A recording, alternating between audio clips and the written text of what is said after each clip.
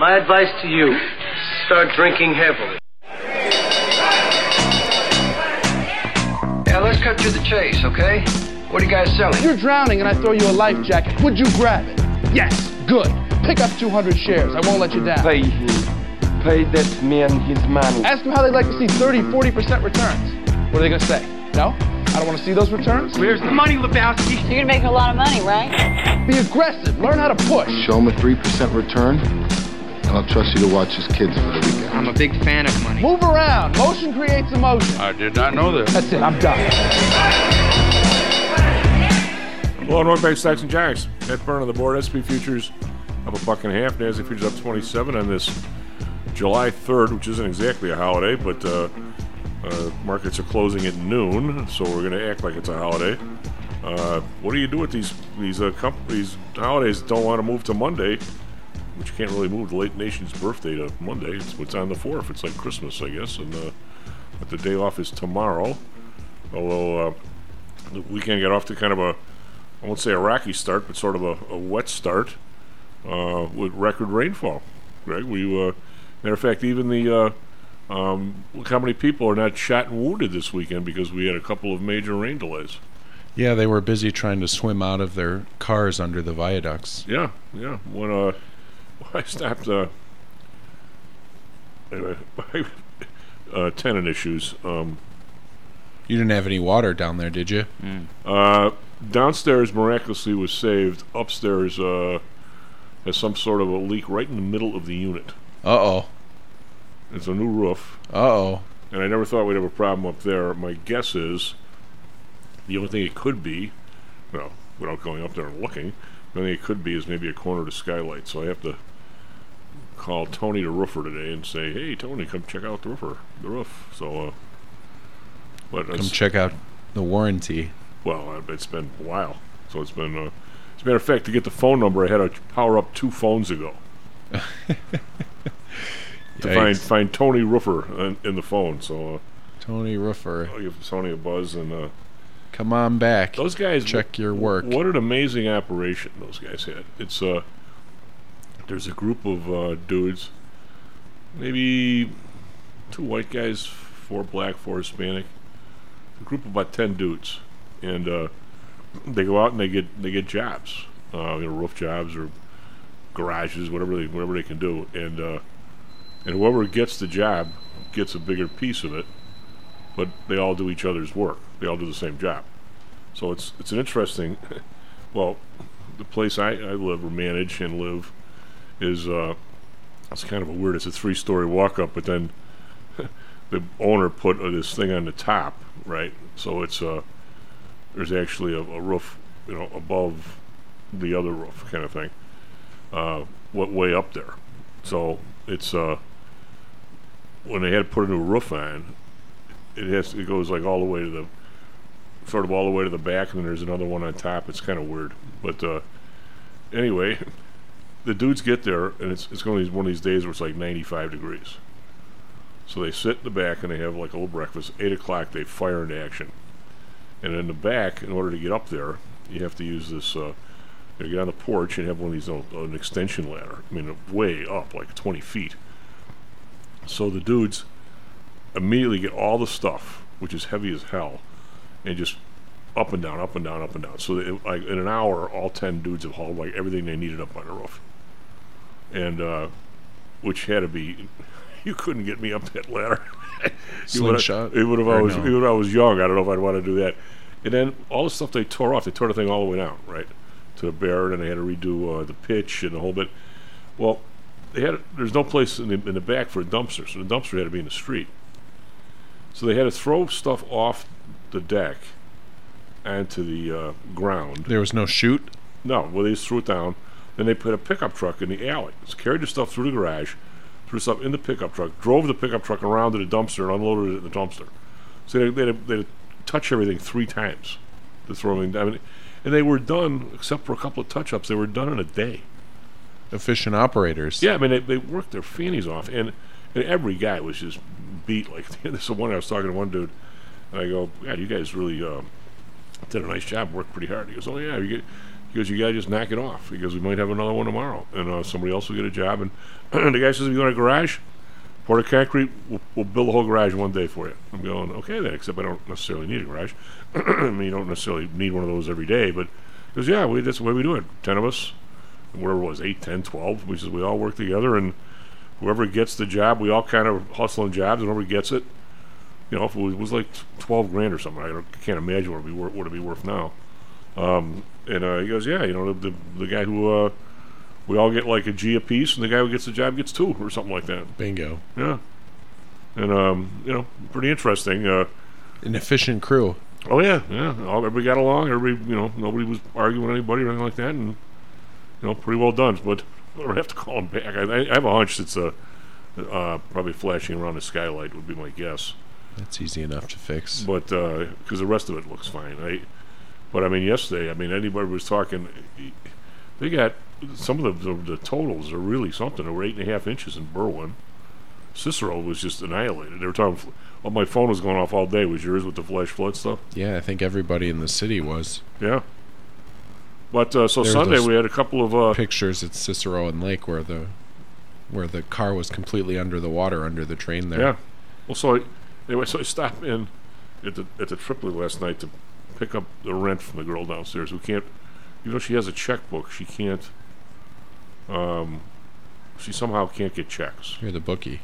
Yeah, it's like I'm the bookie, but she has. So I think she goes to the Tripoli and gets the stuff out of the cash machine.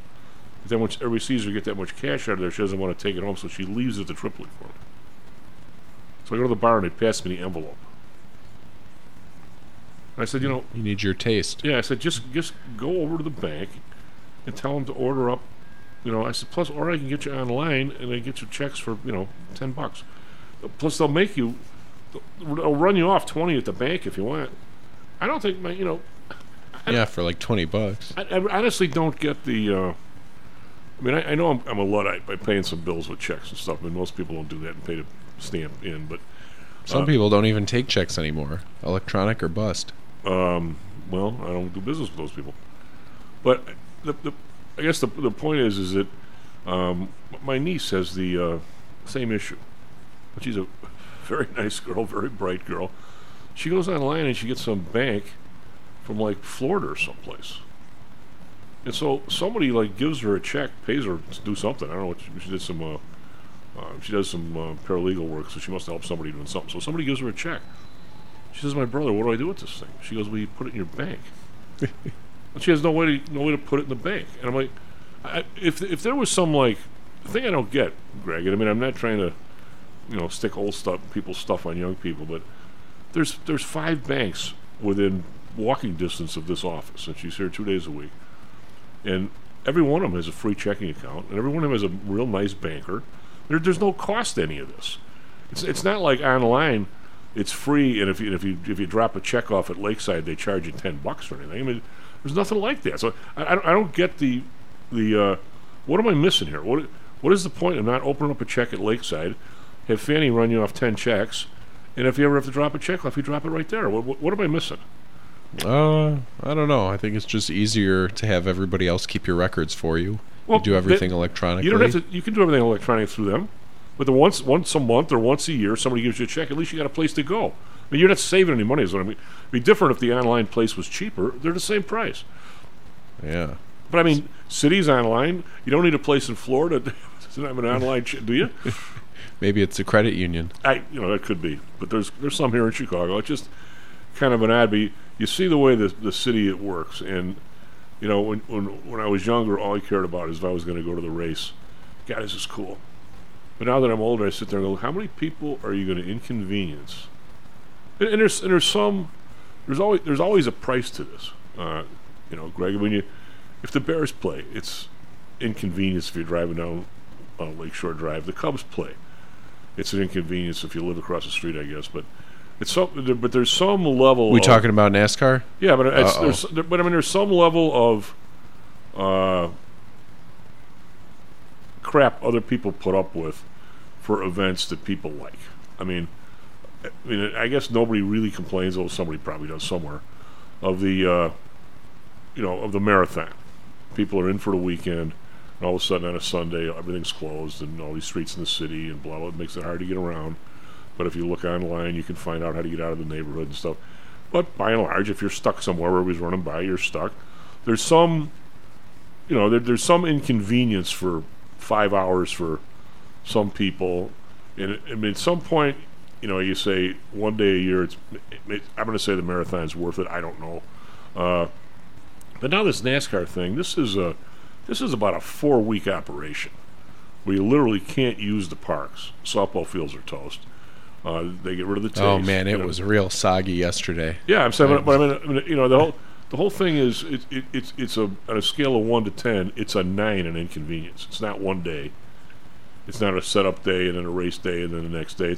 It's been going on. You have to haul those thick concrete barriers out. And all of a sudden, and you look at the cost of all that stuff, and you wonder who's doing the accounting for this.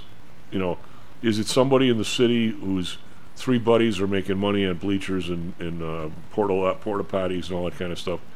Our buddy Greg went on Saturday. Other Greg, and he was with a group of people from a company. So he gets in there, and there was 2 levels of high-end people. The group below him was the air-conditioned, I'll use the term skybox, and then above them, that's where those guys were.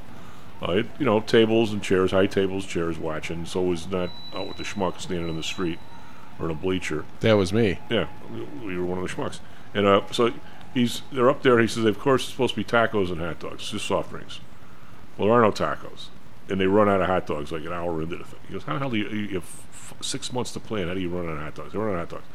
So then they go, by the way, these stands are not grounded, and we think there's lightning, so everybody's got to get out of here like instantly. Right. That was a big so everybody big issue. Has to pile out. He says nobody went back. He said the guys just went back to the hotel, and they went back to wherever they came from. They said the hell on Sunday, and then the concert gets canceled. And there's no rain date on that. So basically, these tickets were like $3 or $4. Yeah, with all the fees and such. Yeah, so I mean, and now you're just. So what'd you end up with? I mean, I gotta believe, of course they're interviewing the people that, the kids that love this stuff that come from, the NASCAR group is an interesting group. They come piling in, and that was probably a pretty neat race. First time it was ever won on a city street, but now it's going to take a week to pull all this stuff out of there. And I just like to think that someday, someplace, somewhere, there's a full accounting of this that people can go look at. And I'll bet it'll be in like 3 years. And, yeah, and that'll be after everything's done. Yeah. And then there'll be some numbers. They'll find out that, the whole thing is, it's like having I think NASCAR said it would bring over $100 million in activity to the city. Oh, bull. Bull. But at what cost? I mean, there's no question that you do ask yourself, what exactly am I paying for? I mean, yesterday was there was a lot of police and a lot of stuff downtown, so that was, especially with the flooding going on in other places. I mean, I assume the city was extremely busy yesterday. Oh yeah, but I mean, even little stuff. You have to ask yourself the question, how is it run? Who does it? Who benefits? Because I remember festivals in my area, but they had one on Webster, and then they'd have one on Armitage, and then they'd have the garden walk where people have the real nice yards you could go walking. Well, at one time they run a festival, and everybody, like there were 3 or 4 bars on the block, and those bars got to have a tent outside in the street, and oh, by the way, you could go in the bar, that sort of thing, because the bathrooms in the bar and all that stuff. And now the last time they had the thing of Armitage, all the stuff in the street was somebody that the Chicago Park District hired or allowed, gave a license to. So outside of the Tripoli Tap, there's a beer tent. It's not the Tripoli Tap. So you ask yourself, they ended up doing fine because, of course, it rained. Everybody came inside and they were mobbed. But the idea is, okay, if you're going to, let's have a festival on Greg Street, and oh, by the way, put a beer tent out in front of his saloon that isn't him. And you go, okay then. I guess if they get enough people, you're going to get people inside as well, right? But now other times I've seen it happen where the people on the street got to put the tent out in the street if they wanted to. They had first call. So, I mean, who makes these decisions, I guess, is the question. And who are the sneaky beneficiaries of this stuff? Yeah, whoever's on the inside. Yeah. That's But, it gets to be... the alderman's pals. I knew some guys that used to go to the Taste of Chicago. They had a couple guys on the trading floor.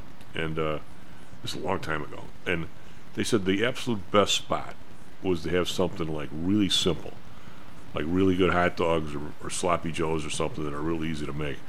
And you want to be right next to, remember Leon's? You ever heard that name? Yeah.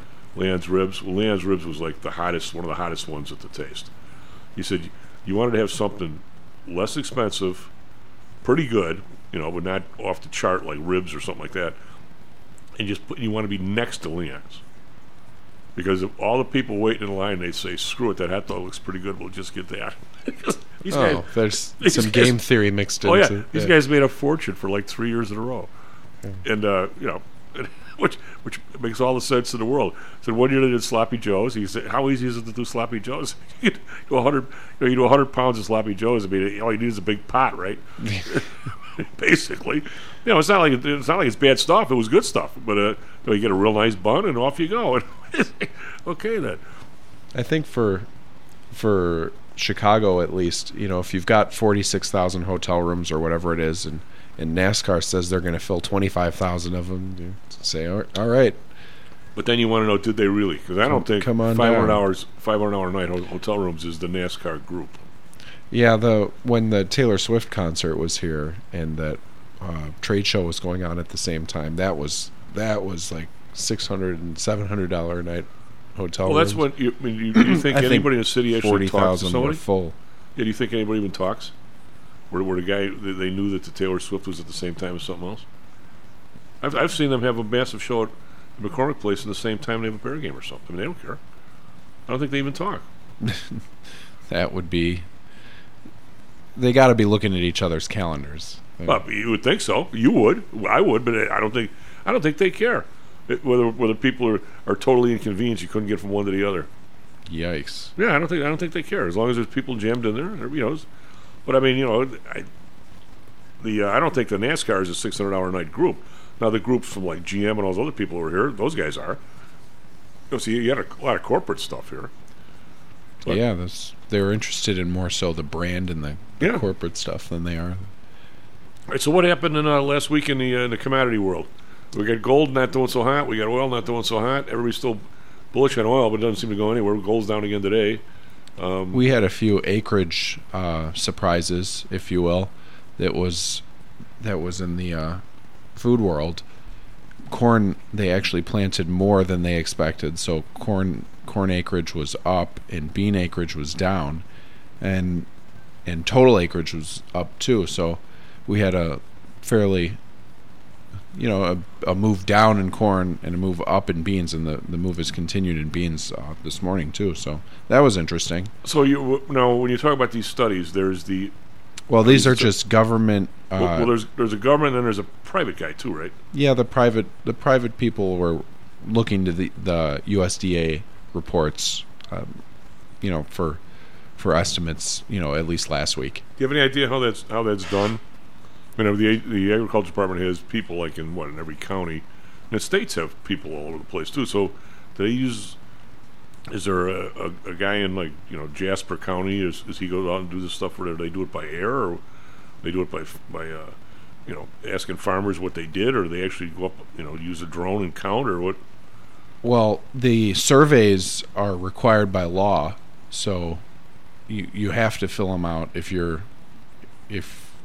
sent one. So the Census of Agriculture and a couple of other outlooks, I mean, they have their own estimates and people who go out and look, and farmers mostly cooperate, but in terms of the surveys you're talking about, I think those are required. Okay. Can't skip out on those. So they come up with this estimate, and then at what point, at some point, somebody's going to come out with an average per acre, correct? Yeah, they do call it monthly updates, and you get your estimates of stocks that are in reserve. You get your estimates of what's going to be coming out of the ground, and what's revised is who's planting what and how much is planted.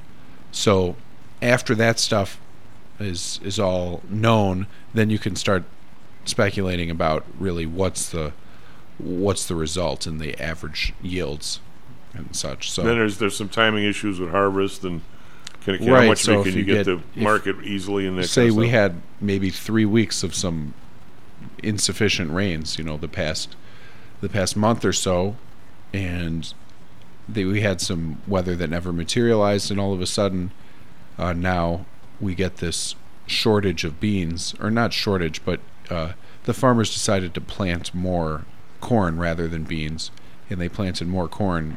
So the beans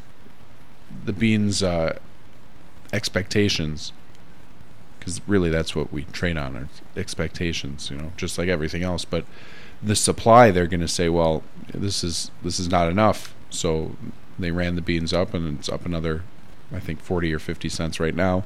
So you got beans around $14 in a couple days. So that was a surprise.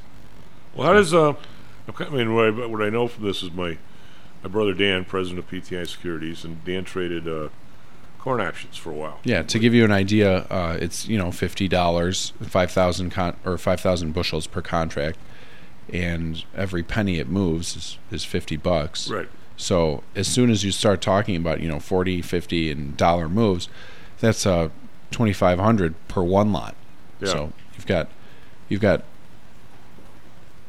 significant risk if you're. Is the position limit still 3 million bushels for a non-hedger?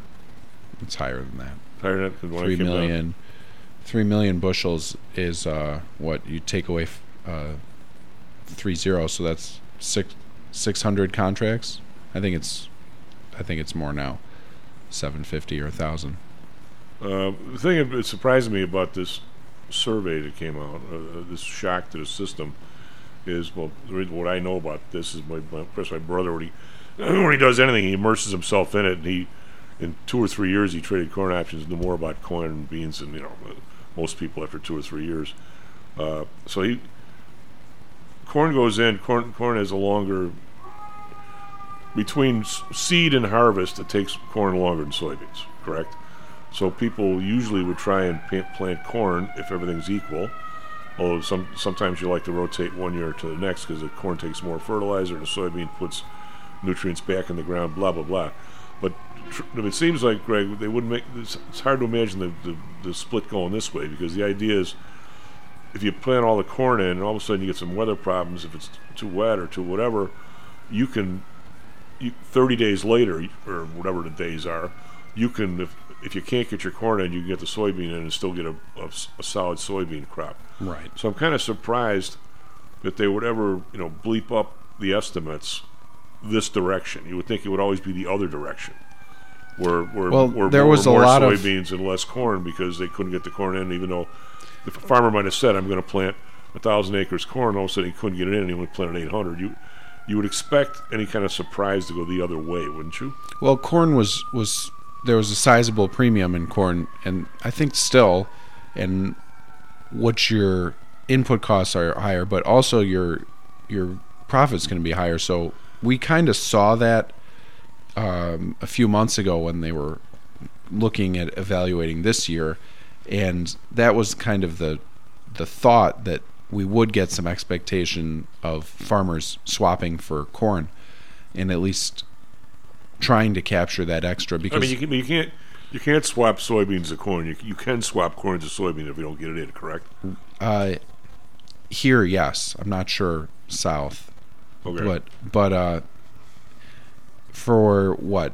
Here we expect more than 200 bushels an acre, and it comes out to... That used to be first nobody got 200 bushels, and then it was only if you were in the prime central Illinois, Iowa, one swath of black dirt was only the real premium areas, and now everybody. I mean, if you're not getting over 200, you're a schmuck now.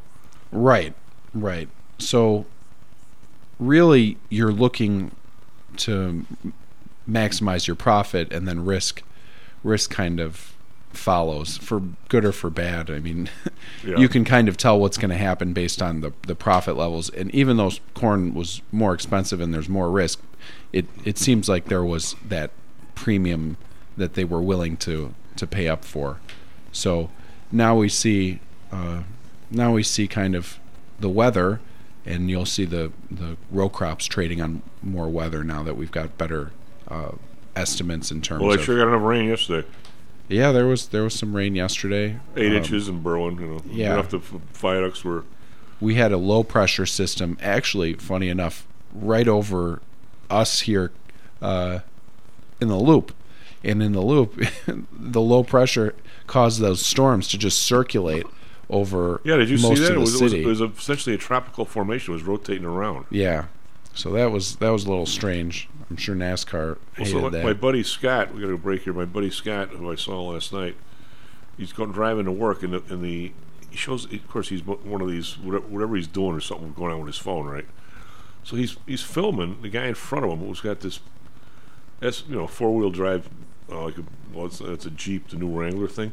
The guy's got the huge tires on there, and the dude goes through the viaduct, and the water had to be 3 feet deep, 2.5 feet deep, and he goes, "I can't believe how dumb I was." So he's filming himself going through the thing. At one point, the water comes over the hood. Whoa! And he somehow made it through. I go, "Scott, are you freaking? What is the matter with you?" If that guy barely got through, and he's 8 inches higher than you are, what were you thinking? I don't know. I had to get to work. I'm going, oh boy, it's a little risky. Yeah. I mean, he must have a real high air intake on that thing, whatever car he had. I mean, but there were pictures. You ever see the old 4-wheel drive magazines, which I used to get? I don't know if they're around anymore. But guys, if you're going to go through a stream up that high, like maybe you're in a Jeep or something, you take your air thing and you'd put like a snorkel up. Oh man! So the thing was like where the windshield was. So you could actually go in a motor, as long as the motor's got air, it'll run for a while. I mean, I guess it'll short out if you have it could short out, but I think if you put a special, ignition stuff in there and everything, you can actually go through it. Why you would want to? What if it ever conked out to there? How are you going to get the thing out of there? Anyway. Well, a bunch of people are finding out now. Man. Yeah, SP Futures down 1, NASDAQ Futures up 13. Be right back, Stacks and Jacks. How much confidence do you have that your investments will make you wealthy? Do you truly know the odds? Welcome to Luckbox, the control freak's guide to life, money, and probability. Luckbox shows you how to gauge the likelihood of success before you commit to an investment or any other decision. And Luckbox is free for 1 year at luckboxmagazine.com/jocks. Each new issue dives deep into the current investing climate, separates the signal from the noise with relevant trade ideas, and equips you with cutting-edge tactics you don't already know.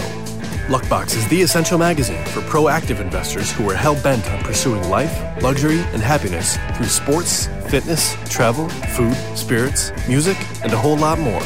Smart investors don't bet on possibilities, they play the probabilities. Luckbox is $7.99 on newsstands, but you can subscribe for 10 free digital issues at luckboxmagazine.com/jocks. Don't rely on luck. Get Luckbox at luckboxmagazine.com/jocks. Is your business being challenged by the complexities surrounding healthcare reform or other matters related to human resources management? If so, then Cognos HR can help.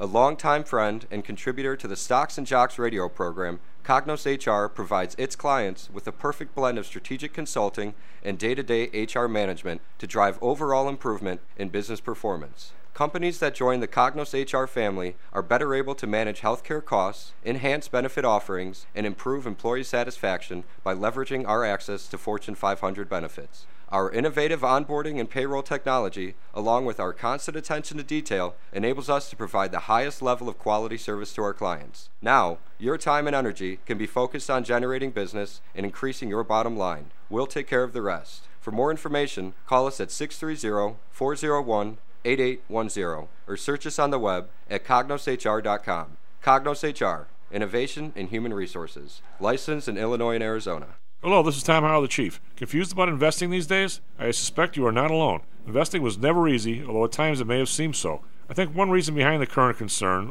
although maybe not explained as such, is how the fluctuation in the American dollar and the associated politics is affecting your investments and your wealth. It may not be enough to make some money in your investments.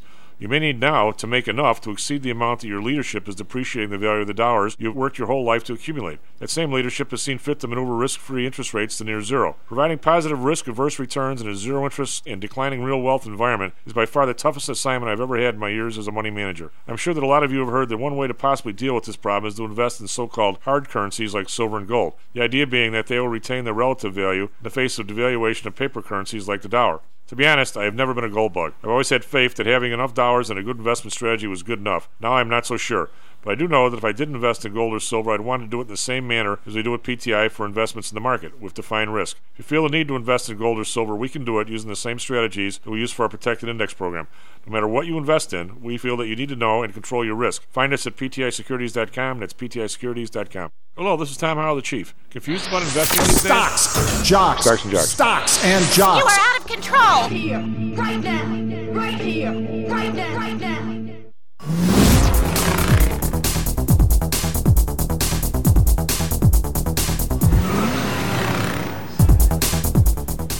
Hello and welcome to Stocks and Jocks. I'm Tom Howell. Matt Byrne on the board. Greg in studio. We have Mr. John Flannigan on the phone here in a second. We got individual stocks. We got Tesla up $17. I guess they did a little bit better on their production than people thought. We've got Nvidia up $1.50. Nothing major.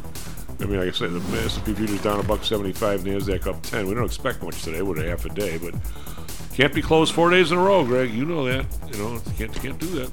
Market never sleeps. Market never sleeps. Dow down 40 over in Europe. We've got DAX down 5. Call that flat. FTSE up 24.3%. And we've got CAC around up 14.2% over in Asia. We've got the Nikkei 564. There's the number. 1.7%. Hong Kong up 2%. 390. Back up over 19,000. So that means they go back down tomorrow or they go back down on Wednesday, because they just go flying back and forth across this 19,000. That's a whole 2%. Shanghai up 41, 1.3. So they have private surveys on factory stuff over in Asia. The news last night was that the manufacturing was coming back slower than expected. Well, there must be another survey that said different. So on Friday we had a big update. Dow was up 285, the S&P up 53, Nasdaq up 196. We've got bonds up 4 basis points, 3.86, making a move towards 4 again here, it looks like. Bund up 4 basis points, 2.43. Japan unchanged, 0.41. We've got oil up 66 cents, back up over $71, 71.30. Brent up 60 cents, 76.01. Natural gas down 9 cents, 2.70. RBOB unchanged at 2.54. We've got gold. Guess what? Down 69.60. Cannot try to look like it make it back to 1950. Not so. Going the other way. Silver down 6 cents, 22.95. Very strange how this gold cannot get anywhere. There must be a seller somewhere, a liquidator. Copper up a penny, 3.75. We got Bitcoin up 105, 30,655. And we have the U.S. dollar up a little bit, but the euro's still 109, and the pound is still 127, so it hasn't really gone anywhere. Matt, what do you got for us? Traffic, weather, sports? Not so much rain today like yesterday. Yeah, it's actually pretty dry today. I want to say good morning. It's currently 6:38 a.m. on July 3rd, 2023. As far as weather in the city, 63 degrees currently in Chicago, no rain in sight. High of 82 degrees today.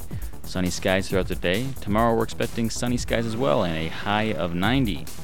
Down in Phoenix, Arizona, clear skies, 89 degrees currently, a high of 112 degrees later on. In the MLB yesterday, Cubs lost to Guardians 8-6. White Sox beat Athletics 8-7. And Diamondbacks lost to Angels 5-2. Of course, yesterday in the Chicago Street Race, the winner was number 91, Shane van Gisbergen. I have a little excerpt from CBS Sports. This is from the article from Stephen Toronto, NASCAR at Chicago Street Race results. Shane van Gisbergen wins the Grant Park 2020 Cup in his Cup Series debut in his very first NASCAR Cup Series start.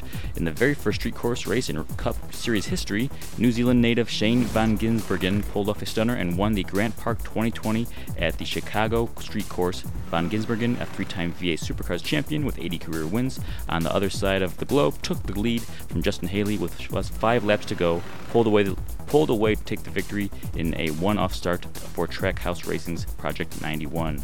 That's all for me, Chief. Back to you. Good for him. Yesterday morning, we have Mr. Flannigan? We do indeed. John, I just tell you how people look at things differently, as you well know. As you become more observant, it's so fun listening to people. So I go shopping yesterday, my usual shtick, and I walk out of the Myers, and it is a monsoon outside. And I parked a little further away than I normally do, and I'm going, what am I going to do here? So I waited for a little bit, didn't get any better. So I'm thinking, all right, maybe I should just make it. Of course, I got a perfectly good umbrella in the car or the truck. So I figured, okay, should I leave all my groceries here? And because I was buying stuff for having some people over tonight at Audrey's, or just make a dash for the truck and then come back and put it under the canopy, and then I can load up, at least not to get everything else all wet. There's two other people standing there. There's a white lady and a black lady. The white lady goes, screw it, I can't stand here all day. Off she goes. And the black lady goes, I start talking to her, and she says, I don't mind getting wet. I love my garden, and I've been watering it during this drought, and I'm so tired of paying water bills to the city of Chicago, because in the suburbs they buy the water from the city, and somebody makes a fortune on it. She goes, I don't mind getting drenched as long as I don't have to pay those people their money, and off she goes. I'm going, you just never know what bitterness is out there, John. Well, that's a good attitude, Tom. I like it.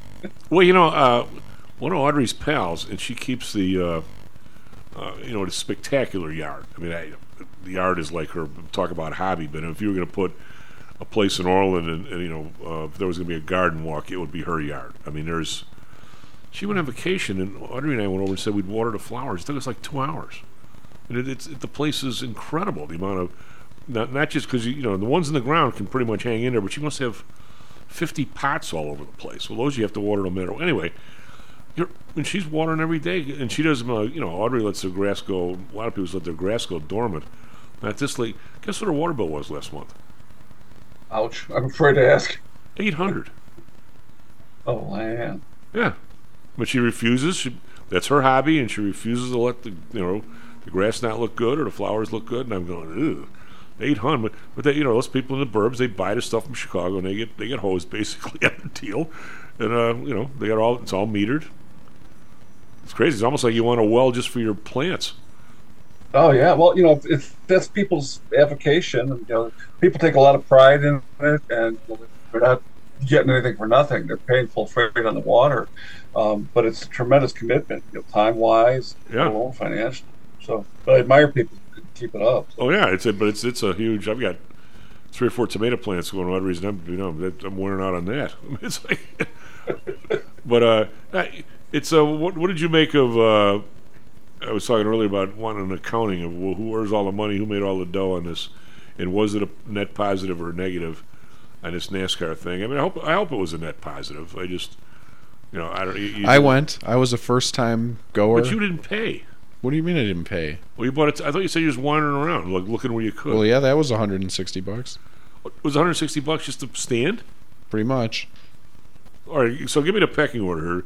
There was standing, there was bleachers, there was sort of nice areas, and then some real nice areas. Yeah, there were all sorts of different pavilions you could go to, very creatively named, like Balbo and Congress, and where they set up the stands. You could, if you had the pass, I think those were bleacher seats. Yeah, and then those are lovely, aren't they? Especially in the sun or the rain. The concerts and stuff were in the middle, and if you were GA, general admission, you could wander around throughout the track and just kind of stand by the barriers wherever you really wanted. People congregated more around the turns because that's where all the action was. Yeah, because you want to see crack-ups, right? Man, and there were a lot. Oh, God. There were a lot. At the end, there was the 14-car pileup. Yeah. Jen, did you ever used to go to a... 14-car pileup? I didn't show how much attention I was paying. 14-car pileup. Normally, the funny comment online was, normally when there's a 14-car pileup like that on Michigan Avenue or whatever, there's people twerking on top. God. Well, I mean, the thing was pretty darn narrow. I mean, did you see the... I was watching Channel 9 News last night. Did you see the simulator? I did. I saw that. God, was that fascinating or what? Yeah, that's kind of That's about as close as I might get. Well, here's the weird part: is the guy doing it for the listeners. Evidently, every NASCAR track has a simulator, sort of for that track. And this particular simulator, not only was it for guys to practice, I mean, most of the drivers now have a simulator in their house, right? They pay up for the darn thing, and it's really, it's like something we used to drive one of the, used to have in the bowling alleys and stuff. But this one was evidently. When they were designing the track, they had already designed it into the simulator, and there were 2 or 3 different potential track layouts, and they used the simulator to figure out which one they thought was better. So even though it looks like people only had a little half hour to practice, they really had been working on the simulator for a while, so you knew where all the turns were and knew all the other stuff. So one of the ladies from Channel 9 gets on there. She like spins around in her first turn. I mean, it's not. I mean, this stuff is not easy. I mean, these guys are. When you start going, they were doing 120 down some of those straightaways. Well, the thing's Lakeshore. Well, the thing's 220 miles, right? And they were supposed. Yesterday they did. They shortened it because of darkness to 75 laps because there were so many cautions and they were running out of daylight time. I don't know what was wrong. They didn't want to do night. So no. 75 laps times 2.2 miles. They did a 165. Well, but it was supposed to be. It was supposed to be 100 laps. Yeah. It's at two and a quarter a lap. 2.2. Yeah. 2.2 a lap, and it was supposed to end in 2 hours. The Grant Park 220. So what is that? They were supposed to average over 100 miles an hour, right? They were piled up in the first. I think the third lap. That was the first accident. Well, I mean, they got a lot of cars. The thing was narrow. It was only 2 lanes, right? It was. Yeah. It was. The driving line was less. If you were really in contention, there was only maybe 1 or 2 spots where you could really pass, and Van Bergen, whatever, he was the only one doing the passing most of the time. I mean, are all the cars pretty much the same? Yeah. I mean, there's not anybody who's, it's not like Indy where all of a sudden one year somebody's 5 miles an hour faster than everybody else to qualify. I mean, these guys are all pretty much the same. Yeah, it's a fascinating sport. Haven't they come into total? Didn't the guy who owned the NASDAQ circuit either try and sell it or sell it 3 years ago? They were talking about deal with the Saudis, weren't they? Yeah, there was some. But I don't know if it's as popular. I mean, they're all over the country because one of the groups I do some business with actually sponsored a driver last year. This is so weird. They went to 6 of these places. When it comes here, they weren't involved, which is kind of weird, but not my call. But it was anyway. It was interesting, and hopefully we'll be back to normal here pretty soon. Still no softball in the park. Not that because when's Lollapalooza now? Another couple of weeks. Next month. Yeah. So we're gonna do that. So that brings in some dough. I mean, I think. Well, whatever. So, John, we had all kinds of. Well, I want to ask you one thing more on the commodity side, John. You want to bear with us for a second? A few years ago, didn't when I say a few years ago, it seems like the COVID 3 years is didn't even happen. But we used to have one of our guests was big on the commodity stuff. And there was 1 year, Greg, where the corn was 2013. Must have been 2013, where all of a sudden everybody bought up the spot corn, and all of a sudden people that had sold all what a normal, some people do all of it, some people do half of it, some people do none of it, but basically if you get your corn in the ground, I'll use the term $2, and the futures are trading 4.5 or 4. Yeah, that's not happening this year. No, but I'm saying, the idea is you sell the futures, you essentially lock in your price. And on the other side, that's the reason for the market. On the other side, Kellogg's is saying, I need corn in November, so I'm going to buy the futures and essentially lock in my price. And that's the purpose of what the exchange is doing in the commodity side. So that 1 year after people hedged their stuff, wasn't there a big shortage someplace? And all of a sudden, the price runs to where the people who were involved with us, and we didn't do this stuff, but they were involved with us and other things, they were actually selling the spot corn to China and places in Vietnam. Well, there wasn't any. So all of a sudden, the futures price for like November or December is like $4. But if you wanted to buy some today, if you can find it, it was like 8 right or 9. So that's like a typical squeeze. Yeah. Where you've got people who maybe sold what they were expecting having a long time ago. So say you were a farmer. You're a farmer. You know you're going to get some corn or some beans or whatever 3 months ago. You say, all right, well, I'll sell some of it, and all of a sudden the prices go crazy. Well, you're still short those futures, right? So you're gonna have it, and the exchange knows pretty much you're gonna have it, but you still have to post margin, and that just makes things worse too. Yep. Because you've got those people who have sold and who really don't want it. They'll just recognize the paper loss rather than or deliver. Well, in theory, you haven't lost anything. When you sell your stuff, you're going to get $8. When you buy the futures back, it's going to be $8. Yeah, you have to grow it and deliver it. Oh yeah. So that's a lot of times though you'll see that squeeze because they'd rather not. They just rather do the futures. So, but that year caused. And John, if you and I drove around, even schmucks like us would recognize. God, all these farms seem to have silos now or storage facilities. Wasn't there a massive uptick in storage facility construction on the individual farms? Yeah, when you see you could make a ton of money by storing on that 1 year. Yeah, so it might as well have the flexibility, and if you remember, interest rates were lower. So of course, if you could pick the year, you would just not sell the futures, or you'd buy them if you thought they were going up, right? Right, and silos are not particularly that expensive. So I thought the really big and good ones were. You have to dry the stuff in there, don't you? Yeah, those are the expensive parts, the maintenance and the machinery. But for break-evens, I think in Illinois they were talking about break-even prices of corn probably around like $5.50 or so. And we're trading $5 now, so that's not there.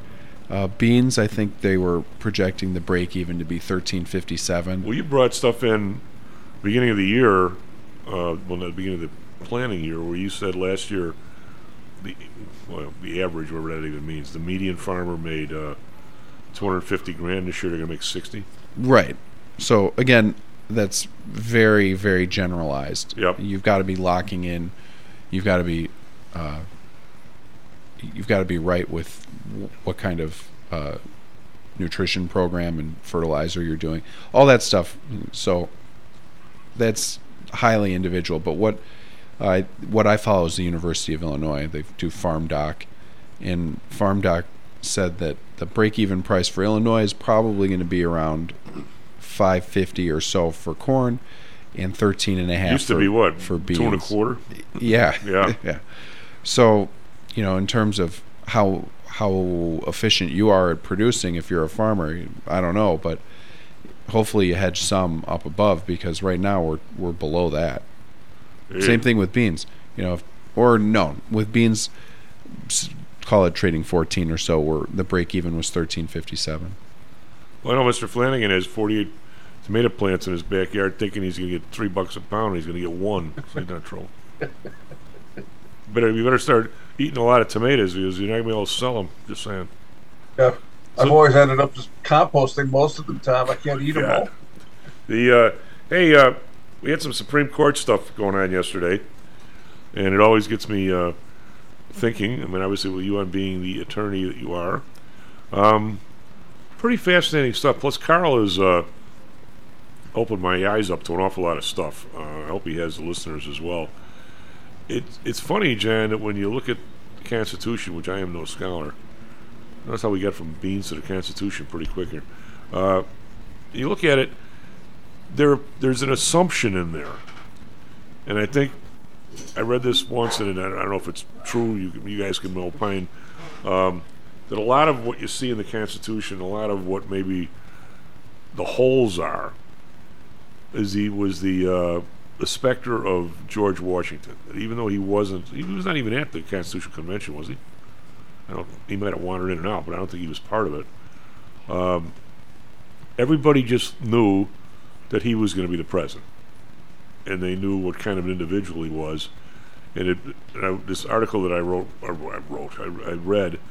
the guy said that just about every weakness you see in there, or where the checks and balances wasn't complete, had to do with the fact that you thought every president was going to be like George Washington. And for those that even forget this stuff, because it was a long time ago for me, basically the three parts are the legislative department group makes the laws, the executive department enforces the laws, and the courts interpret the laws, right, John? Isn't that the basics of the whole thing?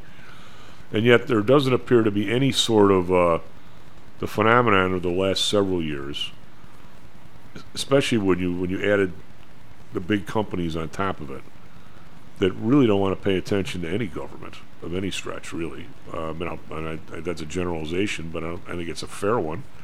It comes down to the idea is the Supreme Court essentially has no enforcement power whatsoever, except for the executive branch. Well, if somebody's essentially suing the executive branch for an interpretation, and I don't care if you're Republican or Democrat, whatever, the executive branch, really, it's almost like telling your kid to go spank himself or something. I mean, how's that going to work?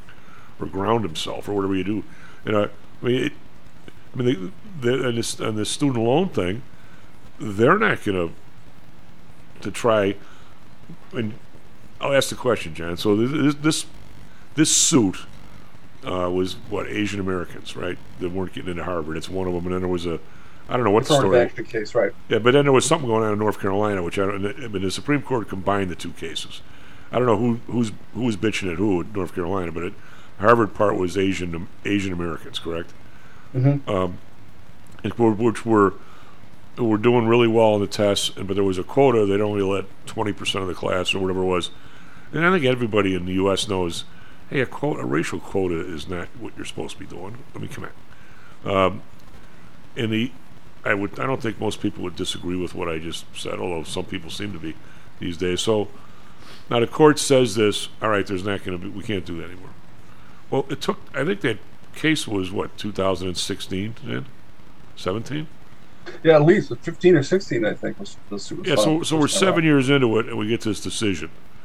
So Harvard basically the first thing they say is, we're not changing anything, right? Wasn't that their first out peep? Yeah, I mean they're still going to find a way to achieve the kind of balance or imbalance that they desire. So the Supreme Court can't send troops over to Harvard or policemen and take the president and put him in jail, the president of Harvard. So they have nothing like that, and the administration clearly is not going to go up against Harvard, and the president's not going to walk in, whoever he is, even if it's Trump, he's not going to walk in tomorrow and all of a sudden have pick a huge fight with Harvard. They're just not going to do it.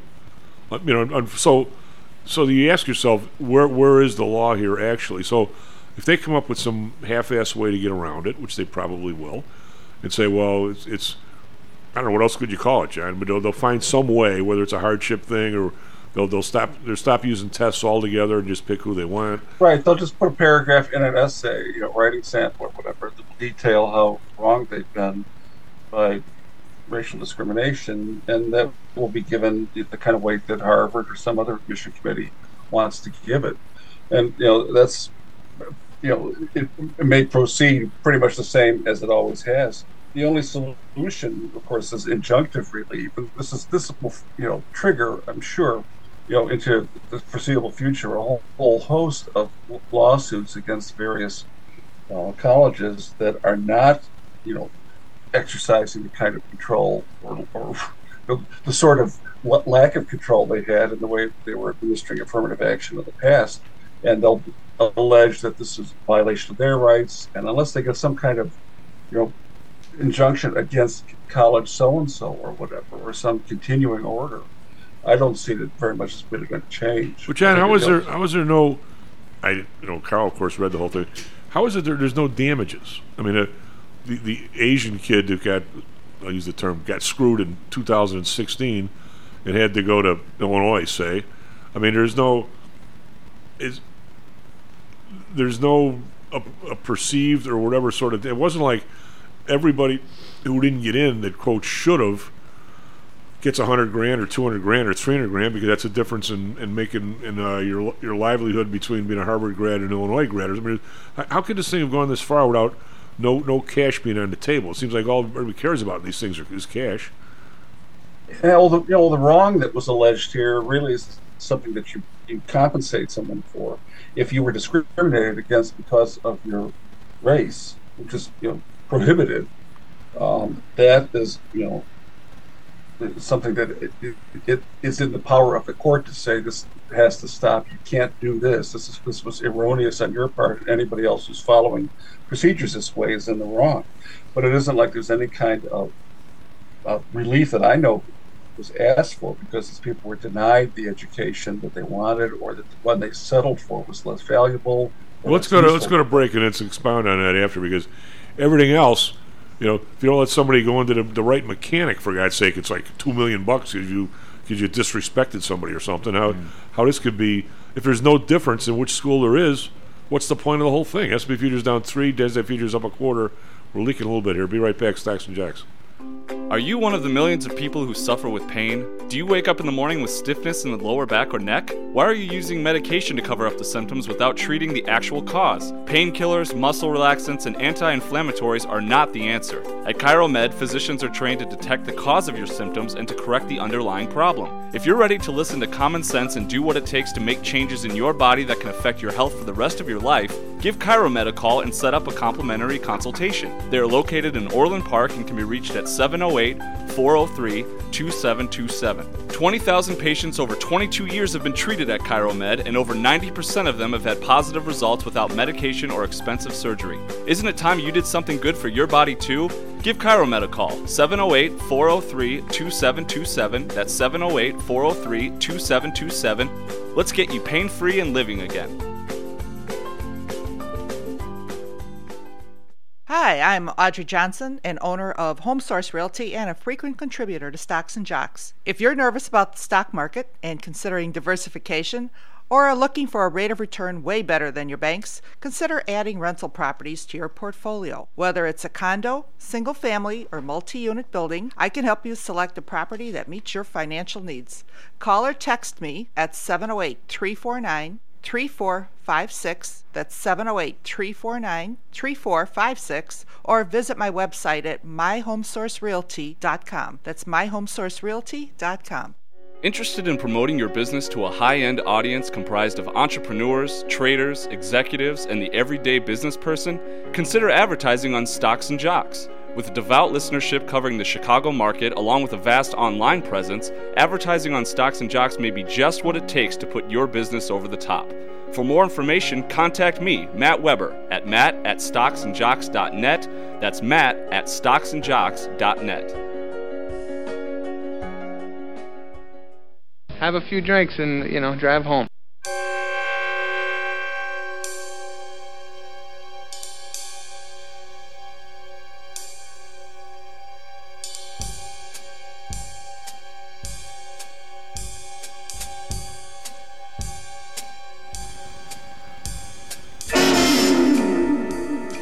Hello and welcome back. Stocks and Jocks. S&P futures down 4 1/4. NASDAQ futures up unchanged, actually. We'll give it just another maybe 45 seconds, and we'll see either if our guests can pick out what this is from. Maybe Mr. Flannigan. Bullet. Good job, man. Yeah, nice, Greg.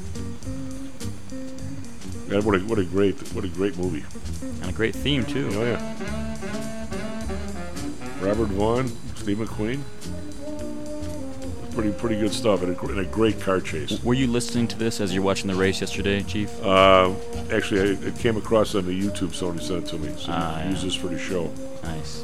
And these guys used to do these things for movies. They really did a good job on these scores, didn't they? Oh, definitely. Yeah, it's really something. Well, a lot of times they had to sell it as a vinyl record. Yeah, this one I don't think was, but that's too bad. Yeah. Because it's definitely a tension building kind of intro. So, Mr. Flannigan, my question to you is, if you ended up, if I were to say, I didn't get to park here and I had to walk, 5 miles or something. I had to go park in another spot because you wouldn't let me park here. And if I was going to take that to some attorney, the first thing the attorney would say is, what are your damages? I think. And you'd say, well, it cost me $10 a day, and it wore out shoes faster. Whatever you lob in there, it could be BS or not, but there's the reason for a lawsuit is usually damages. So how does this thing percolate its way all the way through without some number on it, where the Asian guy who didn't get into Harvard Law School say, he had to go to DePaul, where he says, okay, I'm 7 years out of school, and if people come out of Harvard Law make an average of $225 a year, and people come out of DePaul Law make 100. By the way, you owe me 100 a quarter times 7 plus interest. How is there no damages, I guess, is my question. And why would I never heard of a case like that. John? Did we lose John? Looks like we lost. Can you hear me? I get it. Yeah, now we can. Well, I never heard of a case. How can there be no damages? Well, you have to have standing to bring an action, meaning you have to be somebody who can point to, treatment by your defendant in which you were wronged, and how you were wronged is up to you how you plead it. And of course, the students who filed these actions allege that they were ones who fell into this class that was on the wrong side of these admission committees. So they clearly had standing. And their prayer for relief was not monetary damages. That isn't what they were interested in getting from the university. They wanted the university's policies to change, and they also wanted to overturn the whole idea of affirmative action, because they could see this as being the pernicious source of this kind of treatment. That Harvard and UNC were not the only places doing this, but they certainly had evidence that they did it in their cases. So if they could get the entire policy overturned, they don't have to show that they were harmed financially by it if they choose not to plead that, but they have to show some kind of wrong, some sort of error that was committed here that needs to be corrected. So it's up to the plaintiff, and it's it doesn't have to be something that you can reduce to dollars and cents to make it right again, because clearly that isn't the case. Well, if there's no monetary, who pays for it? I mean, these people didn't pay the legal fees all the way up just to prove a point. Oh, well, somebody did. This is when you have public action, groups, PAC money or whatever behind it, which is often how. There's nothing new about this in history, but you pick a test case where you've got an attractive plaintiff and an unattractive defendant, and you're trying to prove a larger point, and you get money to back you up. So there's been lots of these groups that have been behind, whether it's gun control appeals, you name it. It's as old as there's been money in the system. So it has nothing really to do with grassroots effort, although there are such cases in Supreme Court history where somebody with no money at all got somebody to represent them pro bono and got a major victory going all the way up to the Supreme Court. But those are rare these days. It's more likely somebody has got some kind of visibility among other groups, and they've got fundraising ability, and they've got lawyers who are itching to go head to toe with somebody else.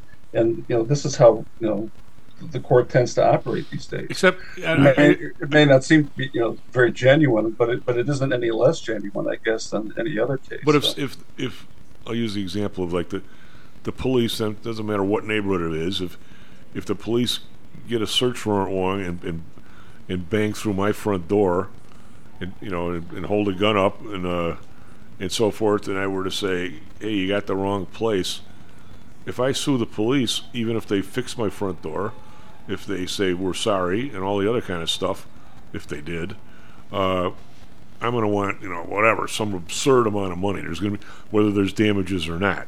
So I just can't believe emotional distress. But I can't believe that all these people who essentially didn't get in. I think the dog was also distressed. Yeah, plus the dog was distressed. If I had a dog, the dog was especially distressed. Yeah, the porcelain dog was depressed or whatever.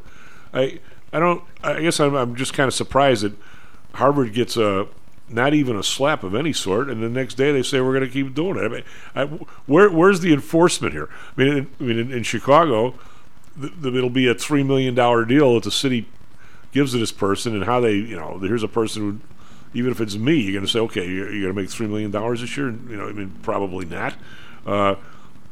It just seems kind of. I match the two together, and I find no match. John, is basically where I'm going with this. I don't, you know. And really, Tom, I don't think there's any ways anybody could have put together a case here to ask for money damages that would have made any difference in how Harvard would have. Okay, but I guess I know I'm beating this up a little bit, but if there was no difference in somebody's degree from Harvard that they didn't get fraudulently or whatever you want to call it, fraudulently is probably not the wrong word, but they got screwed out of. How's that for a South Side? And they ended up going to Illinois or DePaul or Loyola or someplace. If there was no difference, what's the bitch? There has to be a difference, and if there's a difference, it's got to be a monetary difference. That's the way we live in this country, right? Well, it seems to be cleaner if you can tag that onto it. But in discrimination cases, if there's discrimination and it's beyond the pale of the law, you don't have to plead damages to allege and to prove that a wrong was committed, and whoever's doing it should stop doing it. The goal here was to get Harvard and other institutions to back off on this. And of course, I think not all institutions are going to be as brave or as bullheaded as Harvard is. I think you're going to see some institutions who are worried about what they've been doing. Maybe it's even more egregious than what Harvard and UNC were doing, might back off. And I think it's designed pretty much as a sign of the changing temper on this. And it had to happen at least once at this level with the Supreme Court case that in effect overturned affirmative action, at least as process. But all they did is erase the firm quota. I don't think they're going to make any difference in what they do. Right, but that's a step, Tom. And that's going to trigger more. This is not going to be the end of the judicial battle here. This will, if anything, is probably going to explode, and you will see, financial, claims being made because of this, and careers that were altered, whatever, and in hiring practices too. I think the hiring practices thing is even worse. Oh, yeah. I mean, I don't like to see any student rejected because of something that happened when the student was in utero and had no control over, no matter how much effort they put into their education or the hard work they invested in developing a character and a personality that they would bring to an institution, how that could be ignored just because of the race. So are we going to try and pin this on the new mayor in Chicago here? If you put a list of his 100 recent hires, what would you call that? What would you call that system? The AFT gone wild. Yeah, that's just exclusionary, I think. So what about the student loan thing? I mean, that was a no-brainer from the get-go. I don't think there was anybody. I hope there wasn't anybody in Biden's closest circle that expected him to get away with that. And there certainly was nobody in Congress who was going to truck with it because they saw their, power over this kind of stuff being usurped. Ocasio-Cortez wanted it. Yeah. Well, it's a lot of people. It was an election stunt, Tom, for the midterms. I mean, it was clearly just a vote-getting scheme. And there was no way, I don't think anybody legally expected this thing to pass muster. But you start out from a situation, and I think the three of us, even though you and I disagree on a lot of stuff, the three of us would agree, I think, unanimously, that this student loan deal in the last 30 years has turned into a massive goat bleep. That you have people paying. Most people are on. I don't know that much about it, but most people are on 2 levels of interest, right? Where the government piece is like 3, and the part they set up with the private people was like 6 or 6.5. Yeah. Meanwhile, the government is jamming rates down to like 1% or 1.5% for their buddies, essentially. So they were essentially scalping our student loans, or scalping our kids, right? I'll use a trading floor term. So there's this massive amount of student debt out there. You have universities that are charging so damn much because people can get the money. It's unconscionable. And so the idea that there shouldn't be some sort of solution, I think, there ought to be a solution. I mean, when you look at like the PCE numbers last week, and I went back and checked, the history of them, at some point, John, this BS that they keep throwing at people reaches a conclusion to where you just look at it and you go, "What are we doing?" I mean, I'm not gonna fight with these idiots over whether or not the PCE was 4.6 or 4.7 last year. What I look at is when you and I were in school, I'm going to say the median household income was what, 18 grand, 20, something like that, and it cost. Yeah, that might be a little generous, but yeah. Okay, 17. My point's the same. A year at I'm going to say Notre Dame was a really good institution, high price, whether you like it, the place or not. I'm going to say it was $3,500 all in. Illinois was probably $2,200 all in. So it was essentially, pick a number, 25% of the median income. And now, median income of a family is... Now it's 125%. Yeah, it's 50, and now it's 125%. Can I read you a quote from Sure. Ocasio-Cortez? The Supreme Court has not been receiving the adequate oversight necessary in order to preserve their own legitimacy. Like she is. And in the process, they themselves have been destroying the legitimacy of the court, which is profoundly dangerous for entire democracy. Okay, but I believe, John, give me the legal interpretation, that the student loan thing had nothing to do with whether or not the debt should be dissolved or not. It had to do with Congress created it. Congress has to do the next move. It's not, you can't do it through executive order, correct? Right. And does anybody not think that that's accurate? Even if you don't like the outcome. Signals a dangerous creep towards authoritarianism and a centralization of power in the court. They are expanding their role into acting as though they are Congress itself, and that, I believe, is an expansion of power. In this particular case, I think she's a blithering idiot, because if Congress would have done this, it would have been perfectly legit, right, John? Right. She's just taking her talking points from the Justice Democrats that created her and got her elected. And there's a concerted effort now to embarrass the court and to delegitimize it because it's acting like. But I guess my question is, why doesn't Congress just look at the student debt situation over the last 20 years, and why don't they come to some sort of a fix? And a fix, the way I would design the fix, is forget about the 3 doctors that declared bankruptcy year one. That those loans should be, with people totally destitute, they should be dismissed. The whole idea that if you're handicapped or if you're disabled, I mean, really? Or if the person dies, the person who co-signed it is disabled, they can't. I mean, John, what are we doing here? I mean, I would say, to make it fair, say, look, we have screwed people certainly over the last 7 years on interest to the tune of 3% a year, at least. Wait a second. Student loans didn't pay interest for. I'm talking about going back to when they did, and plus they're not paying it. It's accumulating. It wasn't dissolved. It's accumulating.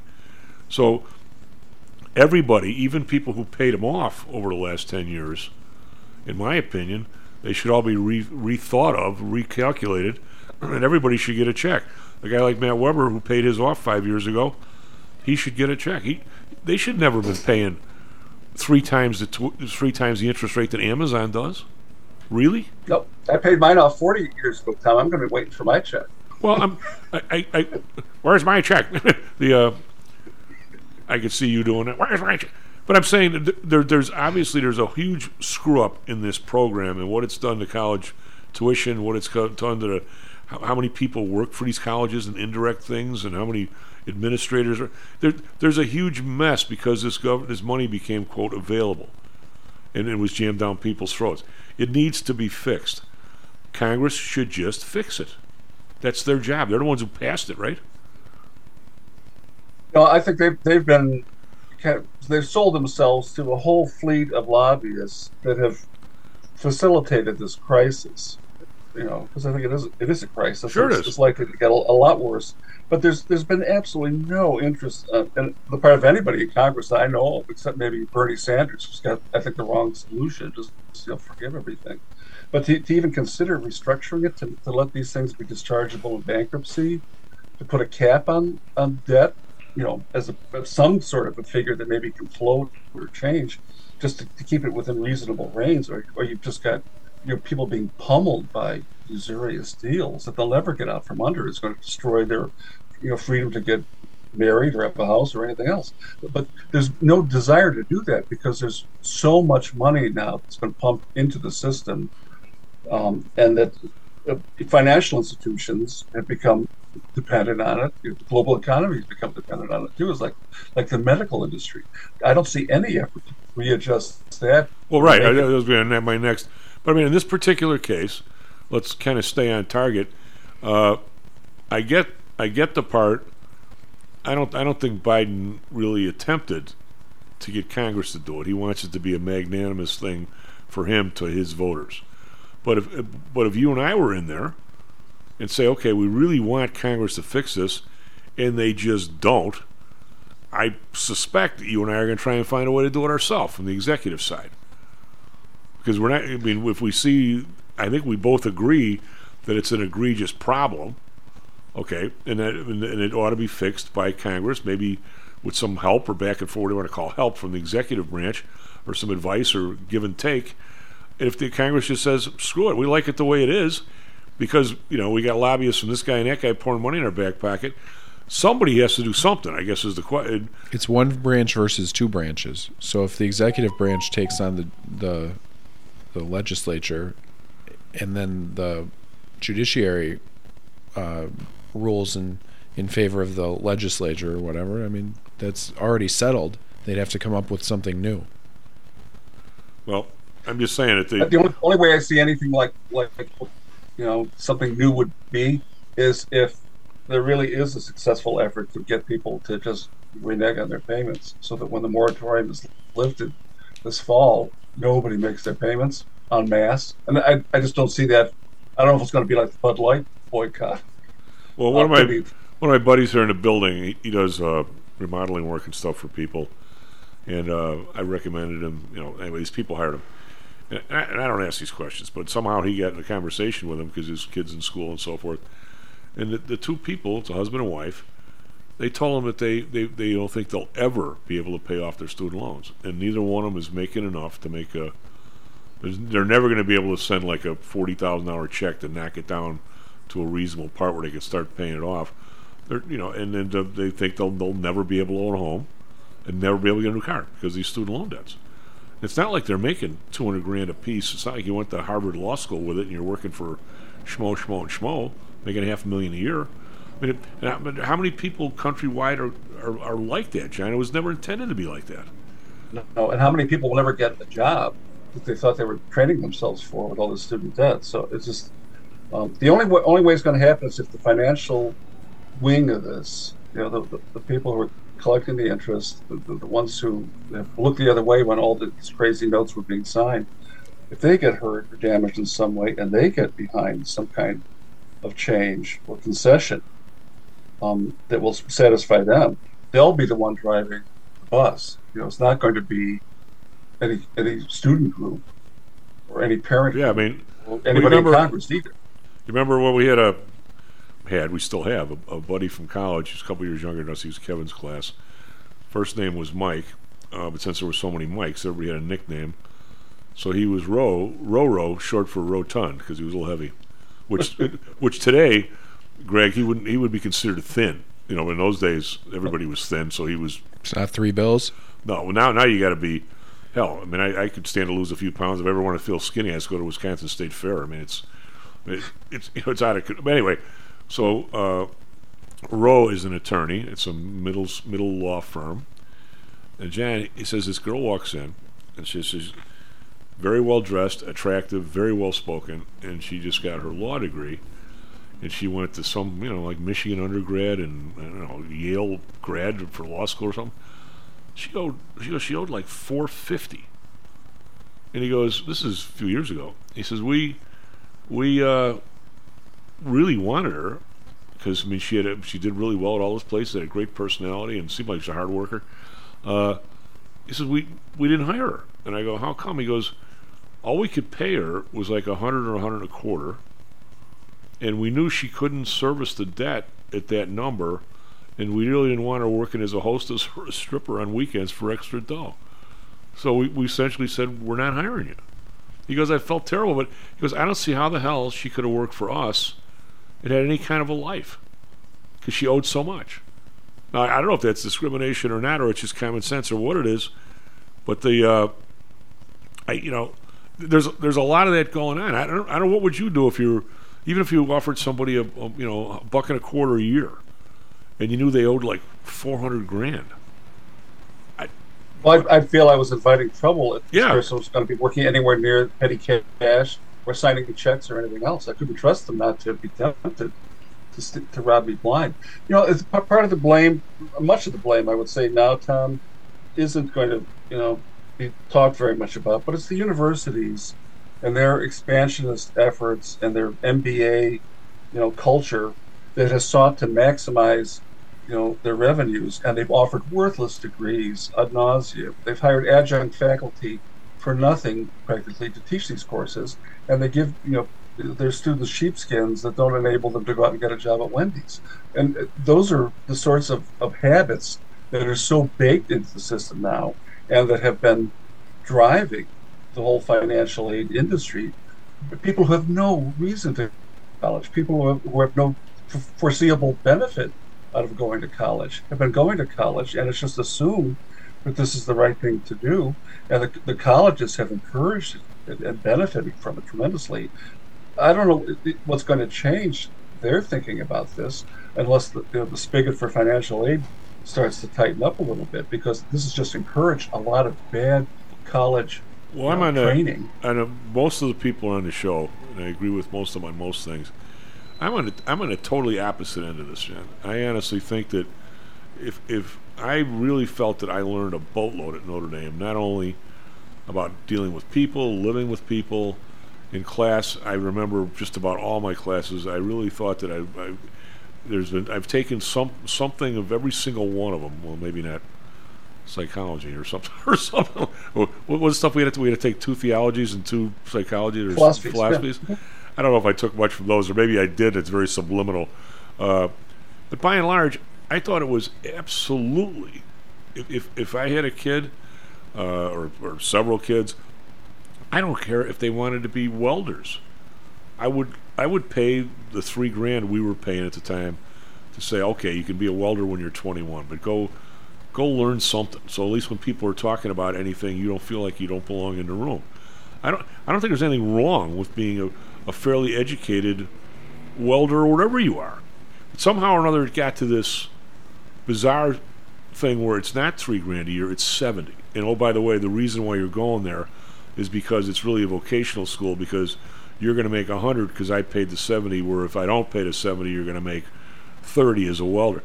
How that ever became the case, John, I have no idea. But I don't ever disparage education. And whenever somebody says you're going to school, and to be perfectly blunt, you had what, an English major? Yeah, and at least I had minimum requirements to get a degree in English. Yeah.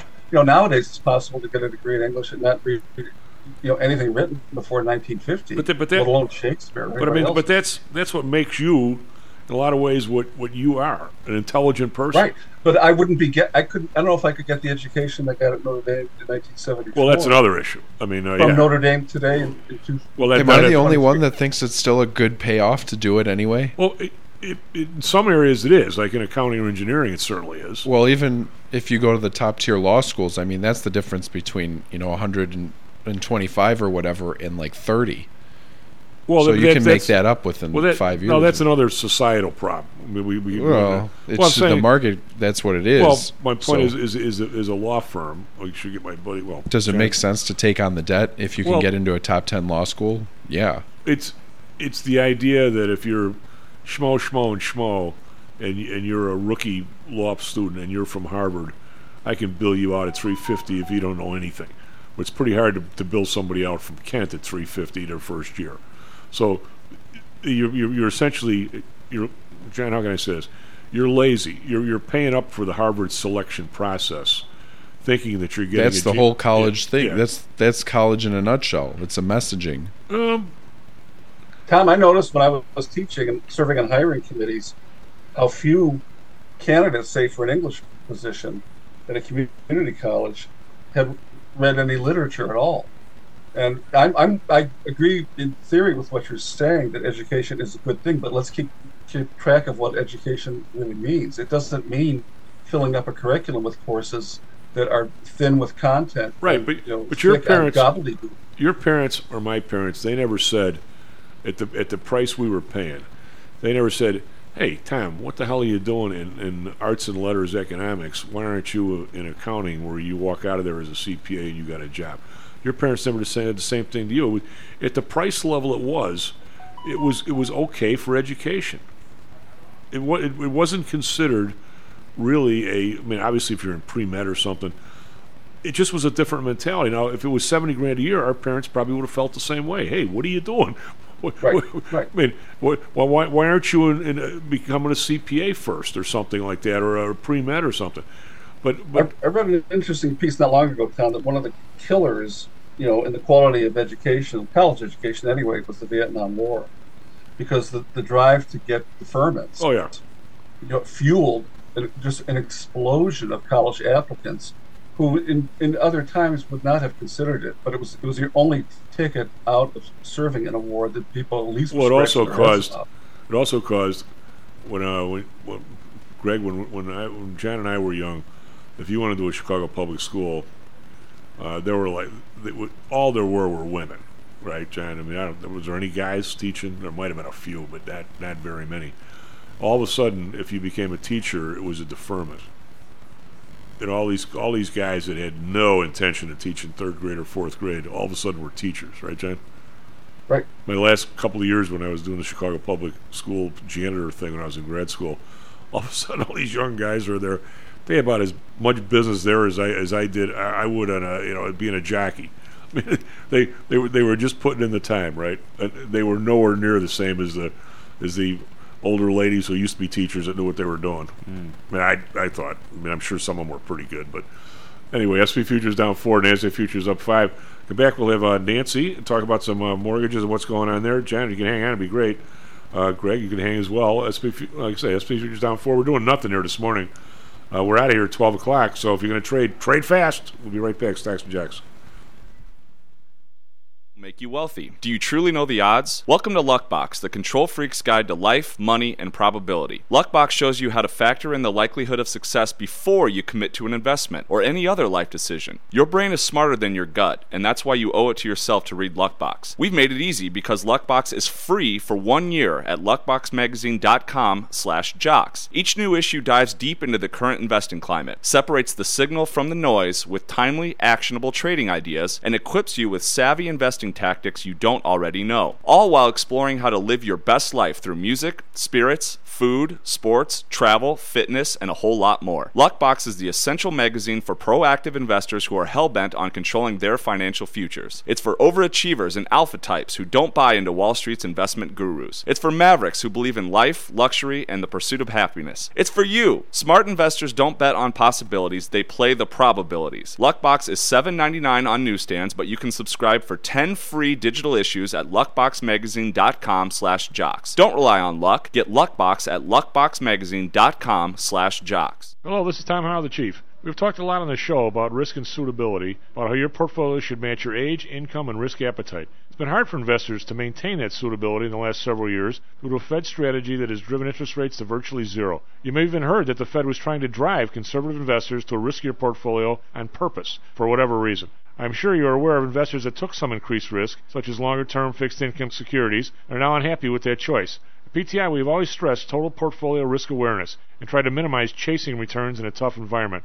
Well, now it looks like maybe interest rates are moving more towards historical levels. Everyone needs to be aware of what that continued movement might do to your portfolio, both good and bad. We also have a stock market that seems to have stalled, at least for the short term.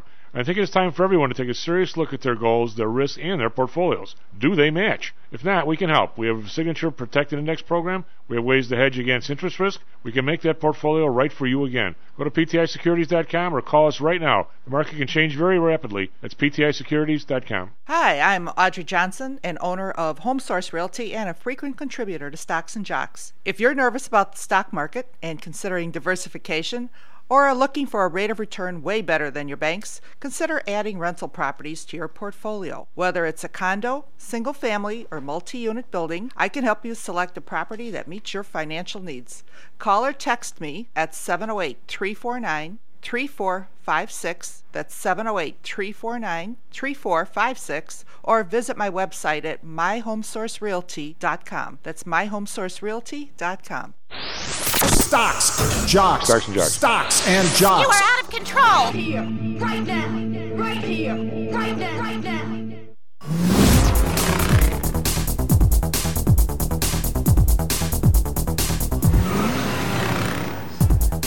Low North Bay Stocks and Jocks. I'm Kamau. At front of the board, SP Futures down 4, NASDAQ Futures up 3. Not much going on here, except we've got Tesla way up. It's up $16 as they evidently sold more cars than people thought. That report came out the other day, but now we're on a Monday, so it's the first time you could trade it. Over in Europe, we've got DAX down 16.1%, FTSE up 18.2%, CAC around up 5.1%.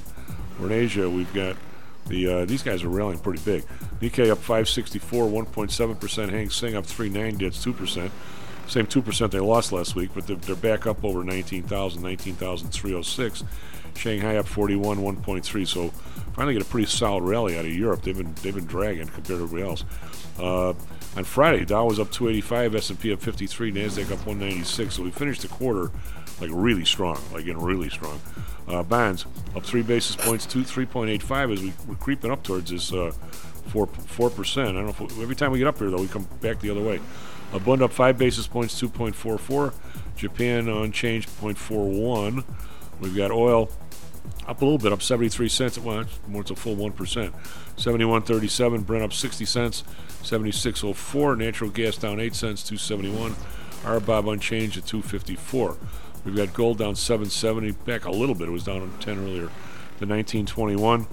Silver down 2 cents, 22.99. Again, every time silver gets down to this 22.50 number, it has been a buy. Doesn't mean it will be the next time it gets down there, but it has been a buy. Copper up 2 cents, 376. We've got Bitcoin up 78, 30,629, and the U.S. dollar muted slightly up with the British pound down 14 basis points. But I'm going to say it's unchanged. Matt, what do you got for us? Traffic, weather, sports. Yeah, good morning, everyone. It is currently 7:37 a.m. on July 3rd, 2023. The weather in Chicago right now, currently 66 degrees, a high of 82 degrees today. Sunny skies throughout the day. Tomorrow we're expecting sunny skies as well, with a high of 90. Down in Phoenix, though, clear skies, 87 degrees right now, a high of 112 later on. In the MLB yesterday, Cubs lost 8-6 to Guardians. White Sox beat Athletics 8-7. And Diamondbacks lost to Angels 5-2. And of course, yesterday in the Chicago Street Race, Shane van Gisbergen from New Zealand wins his very first NASCAR Cup Series at the Grant Park 220. From CBS Sports in an article by Stephen Toronto, quote, Van Gisbergen becomes the first driver in NASCAR's modern era to win his Cup Series debut, something that had not happened since all the way back in 1963 with Johnny Rutherford at Daytona 1963. So yeah, that's all for now, Chief. Back to you. That's like winning the first golf tournament you're in. I know, yeah. How do you even do that? It's pretty amazing. Do we have Nancy? We do indeed. Nancy, how are you? Happy 4th? Happy 4th of July. How are you? How are you, John? Good. Happy 4th, Nancy. Same to you guys. Were you out running around? Did you spend $5,000 on stuff to blow up? No, I did not, sir. Mm-mm. I didn't think my poor little doggies couldn't take it if I did. Your doggies wouldn't like that so much. Yeah, it's unfortunate. Yeah, I gotta believe some of the fireworks displays are probably tonight, huh? I would guess. I think they've been going on every night. I mean, Ridge Country Club had theirs last night. Oh, really? Yeah. I happened to wander into Mount Greenwood, and a lot of the streets were partially flooded. So oh God, yeah. Well, 8 inches of rain will do that. Yeah, and the kids were outside when I left, waiting for all facing Ridge. It's so cute. We used to live. I grew up. Well, we ended up moving someplace else, but all through grammar school, we were on 102nd Place, which was an odd spot because we were in Evergreen Park. 103rd, and the other side of the street was Chicago. So our porch faced. There's 102nd Place, a house, not an alley, but a house, 103rd Street, and then there was Ridge Country Club. So every 3rd of July, all we do is get out on the porch, sit down, and there it was. They have it was a great show. It never even had to walk across the street. It was right there. And it's sitting on your front porch. So it was one of the nicest things about living on that particular block was because Ridge always has a night, a real nice show, and that's was pretty cool. So what's going on in the mortgage world? I don't know if you've been listening in any of the shows, but even not on the shows, having this constant. Well, I don't think it's ever been easier, John or Nancy, for me to look both directions, and whatever argument you care to make about whether things are good, the economy's okay, you can make it on a nominal level because of the money that's in the system. I think I could easily say that, God, this is great. Look at the amount of money that's being spent on this and that, and blah, blah, blah. Or the other way, you can look at people that whatever is being spent, they all of a sudden can't make ends meet because everything they do is getting more and more expensive. And hopefully the next 5 years, salaries will go up more than the expenses, but I don't hold out any hope for that. But the last 5 years, clearly that was not the case. And I think one of the biggest fulcrums of this whole mess is the business you're in, Nance. Is either people are going to be able to hang in here at their current jobs, the people with the 3% mortgages, and not have any life-changing event, or something's going to happen, a recession where people get laid off and they're all forced to move, and I think we're talking about a massive goat bleep. I mean, I was talking to somebody the other night in the series, and he says, what are you talking about? Everything's great. I've got my mortgage at 3%. Doesn't cost me that much to live. I've been there for 8 years or whatever. I refinance down. I get a salary every year. I mean, he works for one of the firms that still provides stuff to the floor. So he's doing really well. He goes, it's great. Who's not doing well? Oh, Jesus. But there is really a line of demarcation here, Nance, I think. Are we going to get out of this alive? I guess economically alive is my question. We're all going to live through it. It's not going to be ideal, but we're going to live through it. I mean, we're going to have to figure a way to get through it. I just hope to God that people are not going to move. I hope that people, we're Americans. We usually, we used to have morals. We elected people who cared enough to make sure we were all okay. I mean, some of those other things have to come into play to make sure that we're all going to be, okay. But I just think that when times get tough, we get tougher. Well, now then that's in like my generation. I can't sit and say what the new generation is going to do because I think these kids have it a little bit better. They don't know hard times because their parents haven't let them because they wanted it better for them than they had it. But I do believe that it's going to be okay. People are going to stay where they're at. And 92% of Americans have mortgages of 4% or under. And I got that from a Freddie Mac employee. So, I mean, if that's the case, we should be fine. Well, except can't run up a ton of debt. Yeah, the thing that I don't see anything. That'd be really neat if we just got away from it. But the numbers are last week. In fact, you're the one who did this to me when you were talking about you and Audrey were talking about the two people who were trying to buy the one house that they were going to buy 3 years ago. Okay. And And the 3 years ago, I actually went through the numbers of what you told me. John, I should never do that, right? They were looking to buy the place at $520 3 years ago and didn't. And now they're looking to pay $560 with the mortgage rates instead of 3 to 6.5, hopefully. Well, the difference in I had them at $1,800 3 years ago. Now I got them at $3,650. Plus, I'm going to say the home insurance is up at least 40%, maybe 50%. And I'm going to say the taxes are up 35%. So the difference in 3 years is probably gone from $2,500, $3,000 all in, with because I'm saying the taxes and the homeowners insurance are another $1,200 a month, which could be wrong. And now it's got to be $5,500. Those are real dramatic differences, and you're absolutely right. If everybody just, what we used to say in a trading floor, keep your hands in the boat, don't rock the boat, and if everybody's able to stay right in their job and they get their 5%, 6%, 10% raise every year, 10 would be great. And all of a sudden 5 years from now they're still living there with the same mortgage calculated from 4 years ago, that whole group is going to be fine. Yet the numbers keep piling. Someday, somewhere, somebody's going to have to move, and all the raises and the insurance and the taxes and stuff, someday they're going to come home to roost. And you're saying that if we just, I don't think there's any disagreement that if we can just prolong this for 5 to 7 years, we'll kind of get out of it and wonder what the problem was.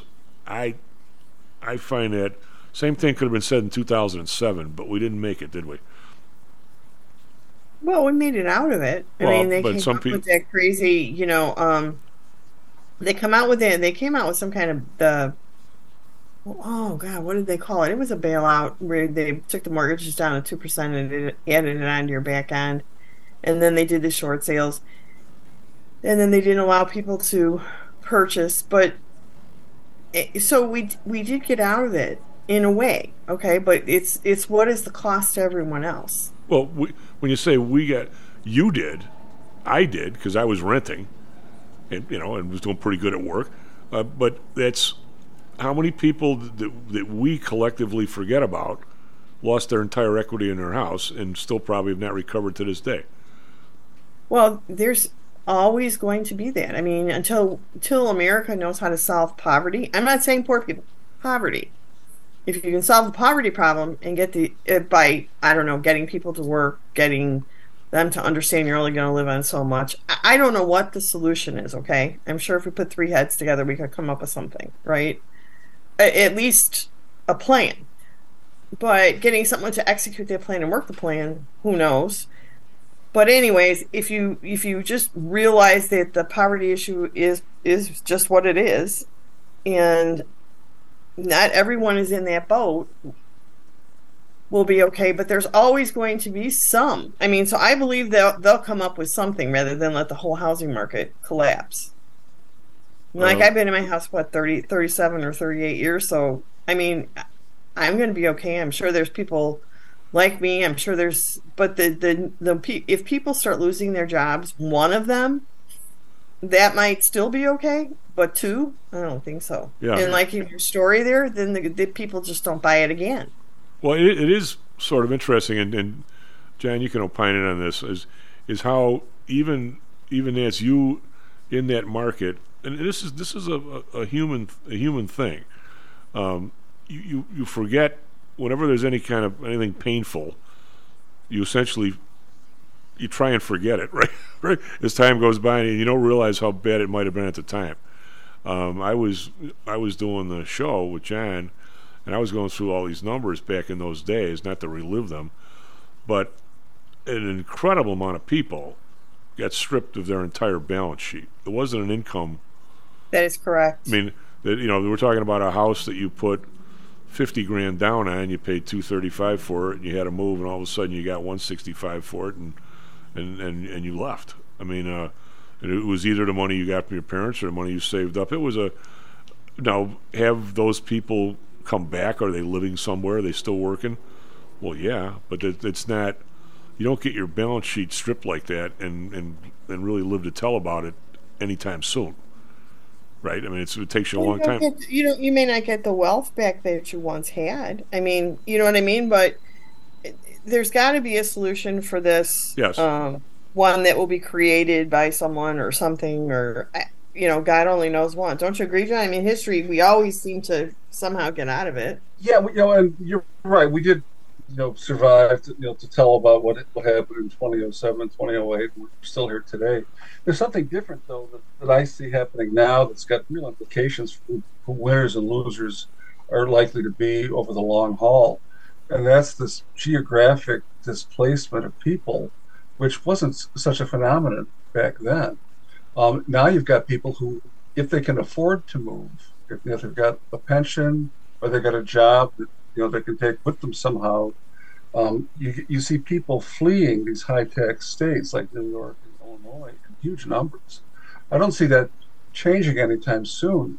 Those are the people who I would put sort of at the top of the prosperity scale, in that they've got some freedom to do whatever they want, and they're not going to take a big enough financial hit to do this, to just uproot themselves.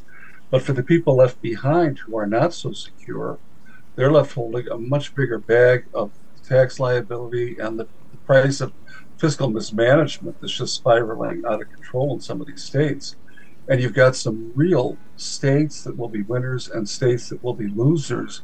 And I think it's going to amplify a lot of the inequality that has always been everywhere. Right. And there's always been winners and losers, and people win bigger or lose bigger than others. But I think that it's now got demographic weight behind it, such that the country is really changing. And I don't know that it's in a good way. I think it's becoming much more polarized and economically divided, and it's going to make it harder for the losing end of it to keep up, and it's going to make it harder to run a national government with this kind of disparity among its people.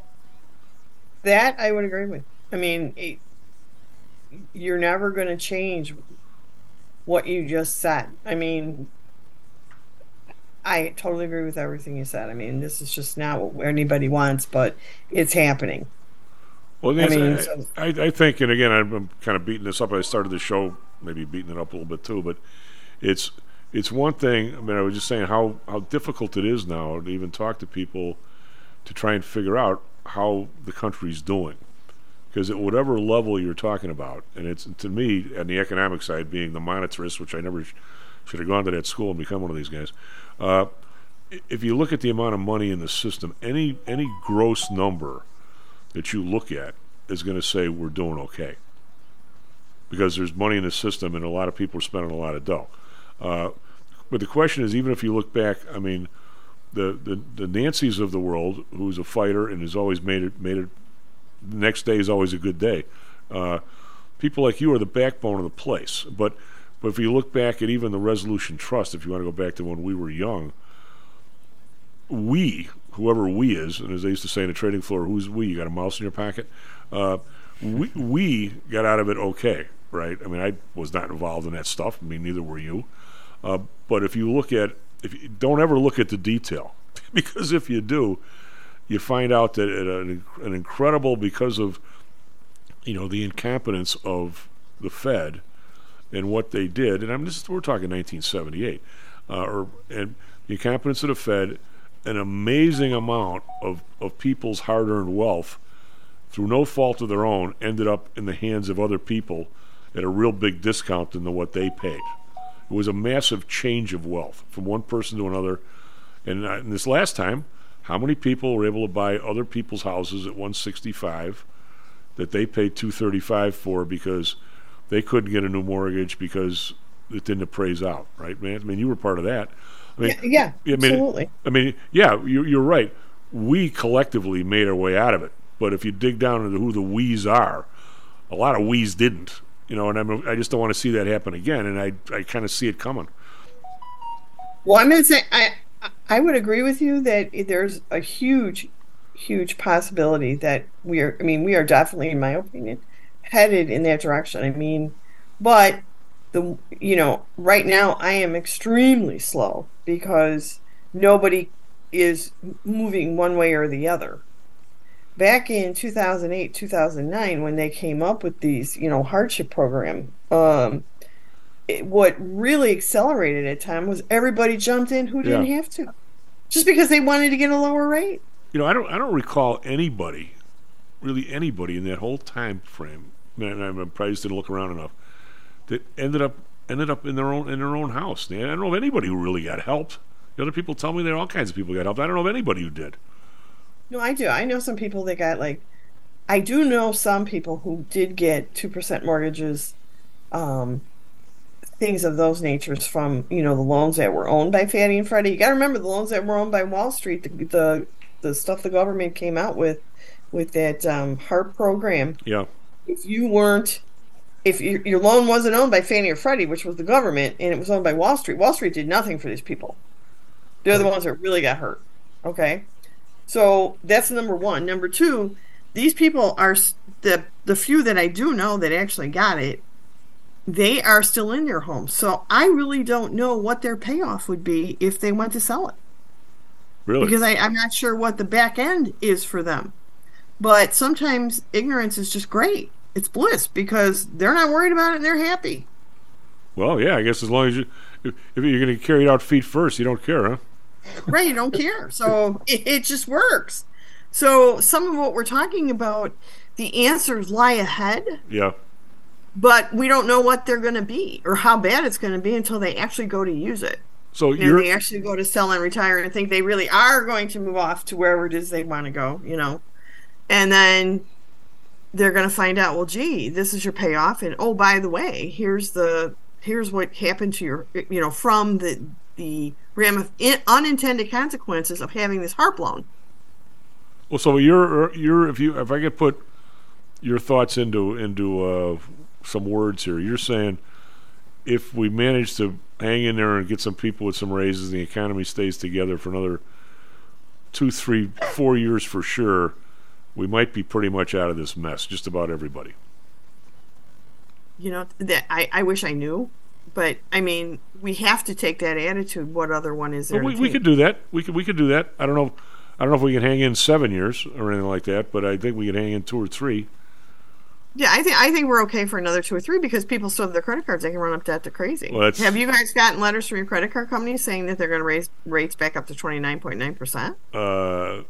I have not, but I don't care. In fact, your friend and I, Audrey, pretty interesting, Jan, that she has a group that's looking for first-time house buyers, and she was having the discussion with them about if you buy a place, I think the numbers were, whatever they were, $350 versus $275, and they can scrape their way into the $350, but it's move-in ready.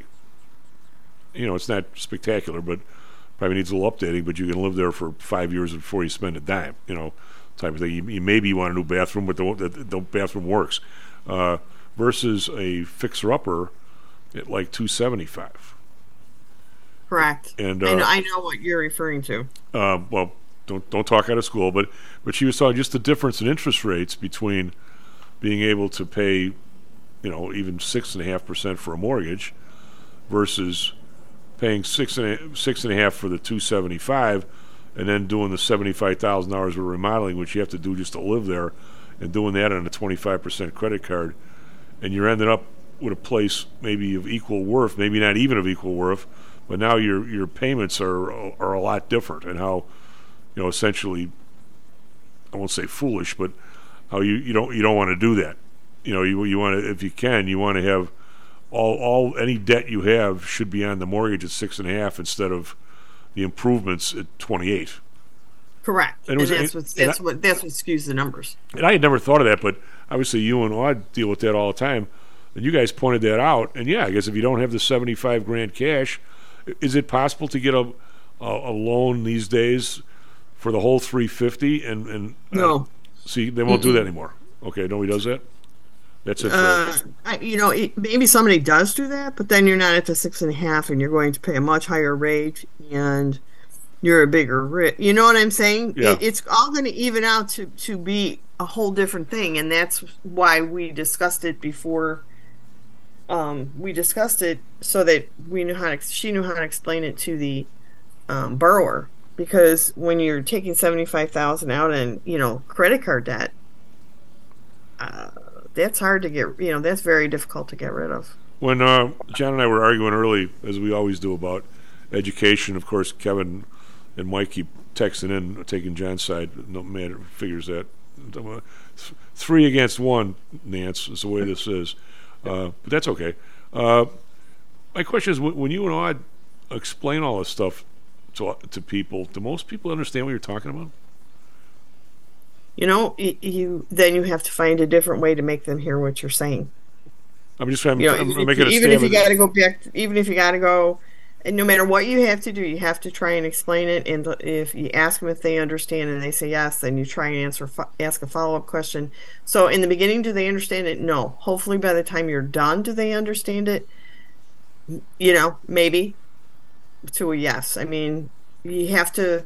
All they know is they can't spend more than this per month, or their financial advisor tells them they should only spend this, or their parents, or whatever, and that kind of clouds the issues. But everybody's going to do what they have to do. That's what in this new regiment of things that we have going on today. Not what's happened a year ago, or these kids are going to do what they think they have to do, right or wrong. They're going to take someone's advice and they're going to go for it. Well, I guess my final question, Nancy, and hopefully I'll be seeing you. What is your view of the education level when you start talking interest rates and depreciation and stuff? Is everybody head bobbing with a glazed look in their eyes, or do they understand what you're saying? No one understands what you're saying. That's kind of scary. I don't think so. John, do you think so? No, I think that's a casualty of the last 30 or 40 years, where there's just a quickness to get to these realizations, of what's really happening, and people are pretty sluggish at that now. They've never been trained in this way.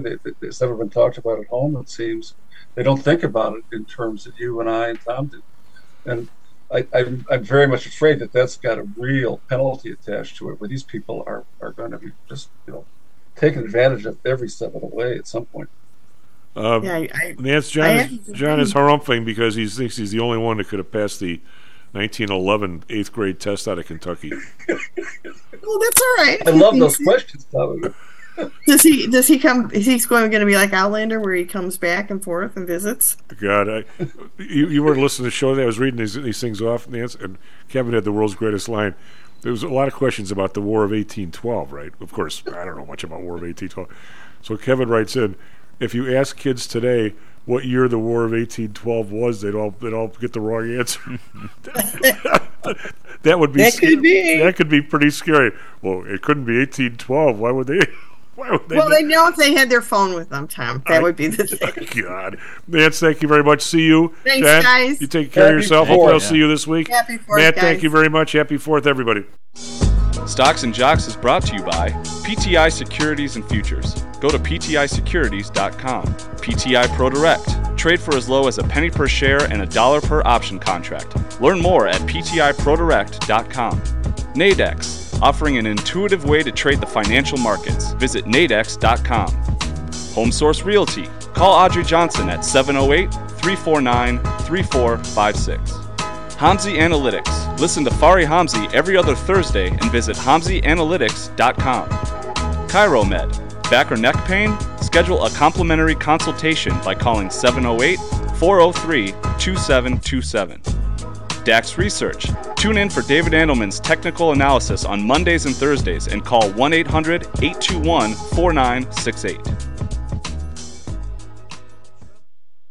Used to, but we have our ways. You got it.